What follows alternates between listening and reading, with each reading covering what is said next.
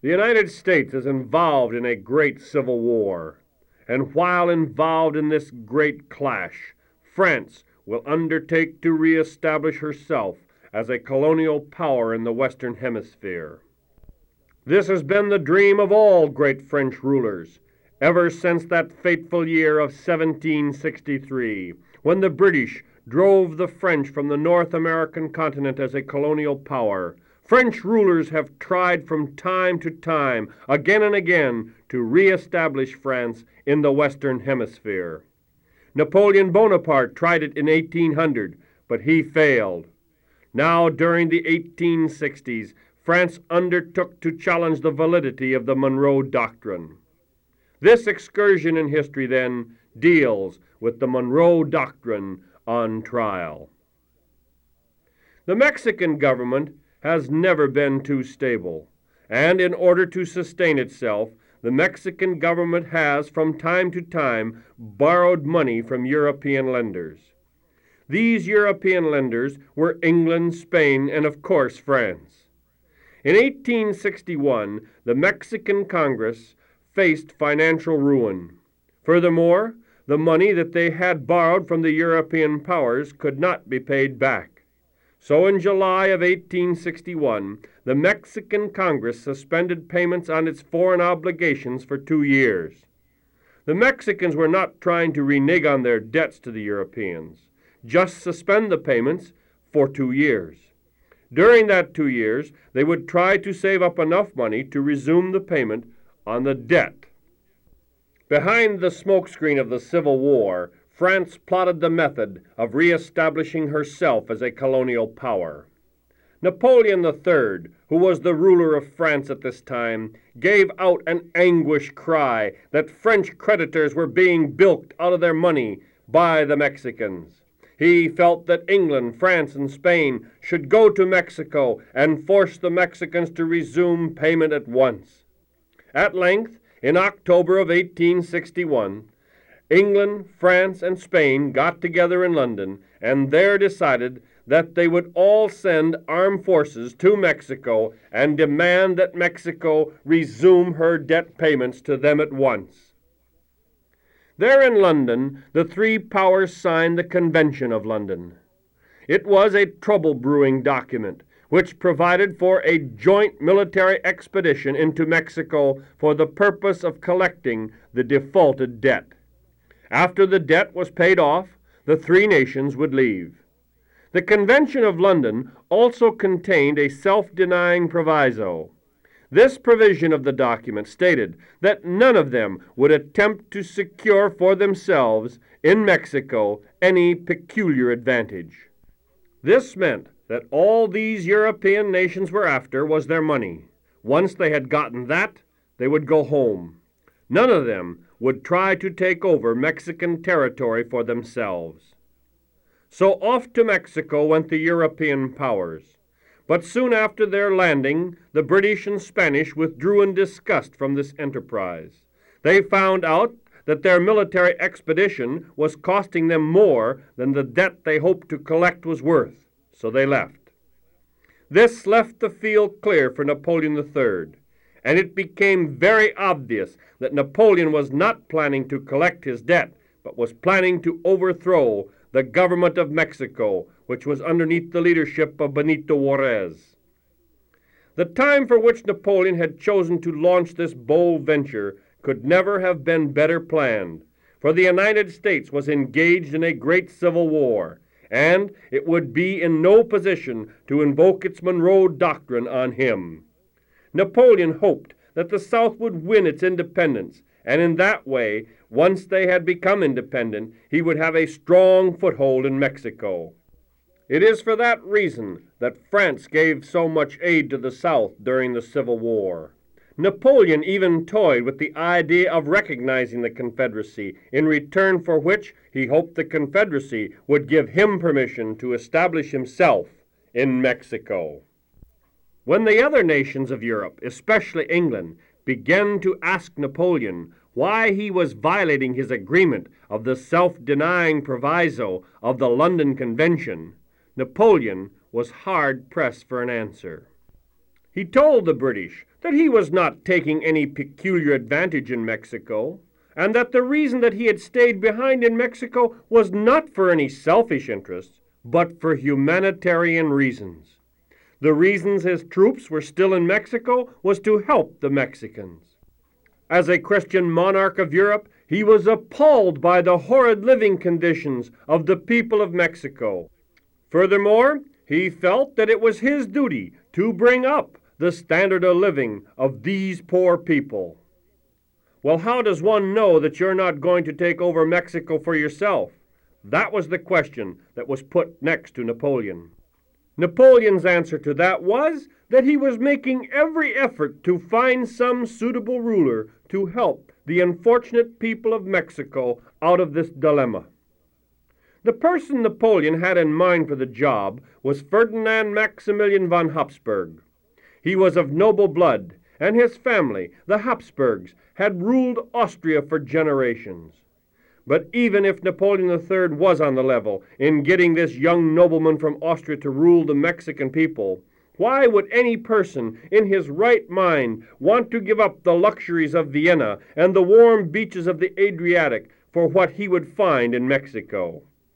The answer was that Maximilian really didn't want to. He was quite content to stay in Austria. But Maximilian had an ambitious wife named Carlotta. She was the daughter of the King of Belgium and was accustomed to being first. She knew that her husband could never become the ruler of Austria because his older brother, Franz Joseph von Habsburg, had just ascended the Austrian throne. According to the rules of primogeniture, not only would Franz Joseph have to die of some disease suddenly, but so would all of his sons and daughters. Only after that would Maximilian be in line to ascend the throne of Austria. Carlotta was passionately eager to become an empress. As long as they remained in Austria, there was little chance of this hope ever being satisfied. So she began to work on Maximilian and convinced him that the best thing he could do was to help the people of Mexico, show them how to raise their standard of living. It was noblesse oblige, which means it was the duty and obligation of an honorable and generous person of high rank and nobility to lead and help the less fortunate. So, a naive, handsome, fair-haired, extremely likable young man of 31, with taste and a modest intellectual endowment, sailed from Austria into what would be oblivion. Maximilian permitted himself to believe that he was wanted and needed by the Mexican people, and in April of 1864 he accepted his gilded throne. Once in Mexico, Maximilian realized what the situation really was. He realized that he was nothing more than a puppet for Napoleon III. He found out that the Mexican people really didn't want him as their ruler. They were satisfied with their old president, Benito Juarez, who had fled to northern Mexico to escape the French bayonets. Despite all this, Maximilian decided that he would try to make a go of it in Mexico. He would try to be a good ruler and show the Mexican people that if they would give him a chance, he would do a fine job. So Maximilian tried. In and about Mexico City, he built hospitals, schools, and orphanages. He did everything in his power to be liked. And in and about Mexico City, the Mexican people began to change their minds about this foreign ruler. Furthermore, since he and his wife were childless in their own marriage, Maximilian adopted a Mexican boy for his son and raised him in the traditions of royalty. The idea behind this was that when Maximilian finally died, the Mexican people would have one of their own kind ruling them. But try as Maximilian would to win the Mexican people over, there were those Mexicans who lived away from Mexico City and did not see all the good that Maximilian was trying to accomplish. They only saw the French troops collecting taxes so that that man sitting on the throne of Mexico could live easy. Meanwhile, how was this situation in Mexico being taken by the people of the United States? Public opinion seemed to veer sharply toward a two-fisted policy. By April of 1864, when Maximilian took over in Mexico City, the American Civil War was heading downhill. Lee had lost at Gettysburg, Vicksburg had fallen, and the South had been cut in two. It was only a matter of time before the Civil War would come to an end. And when it would come to an end, then the United States would do something about this European power meddling in the Western Hemisphere. An official position was taken by the Congress of the United States in April of 1864. The Congress passed the following resolution, which proved rasping to French sensibilities.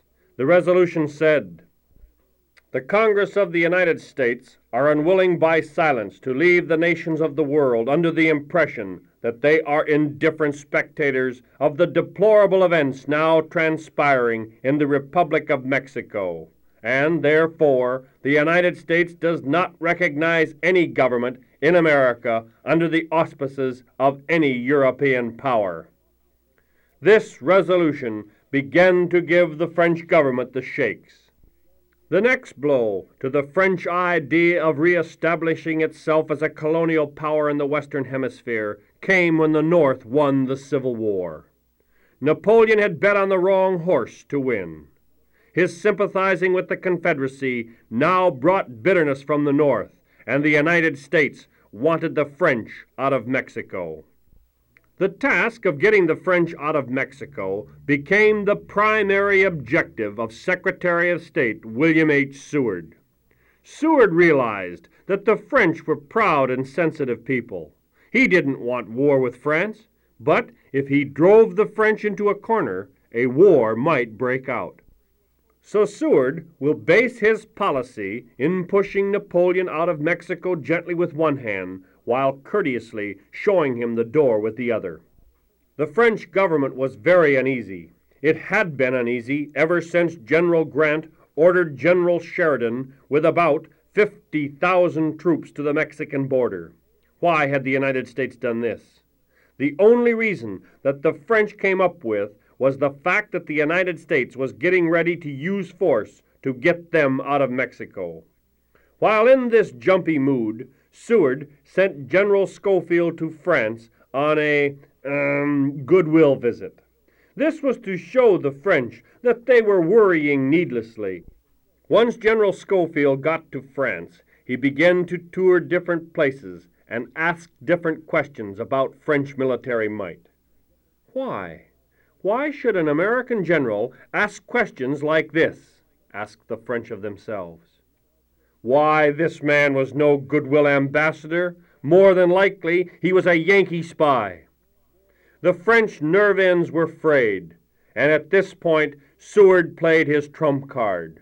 Seward next revealed to the French a note of positive hostility. He sent to France a special envoy. The significance of a special envoy is well known in diplomatic circles.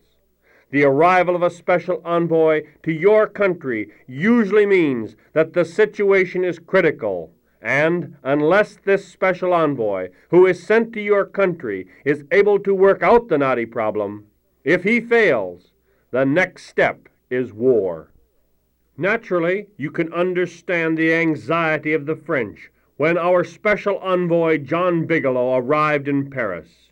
He presented Seward's peremptory demands, which said that the United States would be gratified to know when the Emperor would give to us definite information as to the time when French military operations could be expected to cease in Mexico. This note was stripped of all diplomatic verbiage. These were strong words. After much thought on the matter, Napoleon's reply was that he would withdraw his troops over the next 19 months. This move left Maximilian unprotected in Mexico from Juarez and his followers, the Juaristas. It would mean his certain death. Carlotta made a quick trip to Europe. She tried to get an audience with Napoleon, to change his mind, but she could not get an audience. The Austrians could not send troops either, as they were on the verge of having trouble with Italy. So Carlotta went to see the Pope to see if he could do something to save Maximilian. Why didn't Maximilian just flee Mexico? Why didn't he return to Europe? The answer probably was pride. If he returned to Europe, he would become a laughingstock. He would have to admit that he was nothing more than a puppet on Napoleon's strings. This humiliation would be just too great. So Maximilian rejected the idea of well-wishers that he leave while there was still time. So, torn by pride and a sense of duty, he stayed, and as was predicted, he fell into the hands of the Waristas and was condemned to death. There were pleas from almost every nation to spare the life of this man who had been duped by the French leader Napoleon III. As American newspapers put it, if anybody deserves to be shot, it is that good-for-nothing Louis Napoleon. He is the chief criminal in this great national crime. Finally, on the 19th of June, 1867, Maximilian's story came to a sad end before a firing squad. It was indeed a sad fate for such a noble man. Carlotta was in Rome with the Pope when the news arrived of her husband's death. At that moment, time ceased to exist for her also, for she was to become mentally ill. She felt an immense guilt for her husband's death, for she believed that if it wasn't for her, Maximilian would never have become the Emperor of Mexico and would still be alive. Carlotta returned home to Belgium, and there at her residence she flew the Habsburg flag, and there she also awaited for Maximilian to return from Mexico. With her mind gone, she believed that Maximilian would be home just as soon as the trouble was over with, and they would live happily ever after. Such was the fate of Carlotta until the year 1927. Then she died, and indeed was reunited with her beloved Max. What is the significance of this Maximilian affair in Mexico? Why is it studied in American history? The main reason, I think, is that Maximilian's empire was the most serious and insolent challenge ever flung into the teeth of the Monroe Doctrine. This was one of the first acid tests for the Monroe Doctrine, and with the French being extricated from Mexico, the successful conclusions are that the Monroe Doctrine had come of age. Never again would the Monroe Doctrine be so boldly or frontally challenged.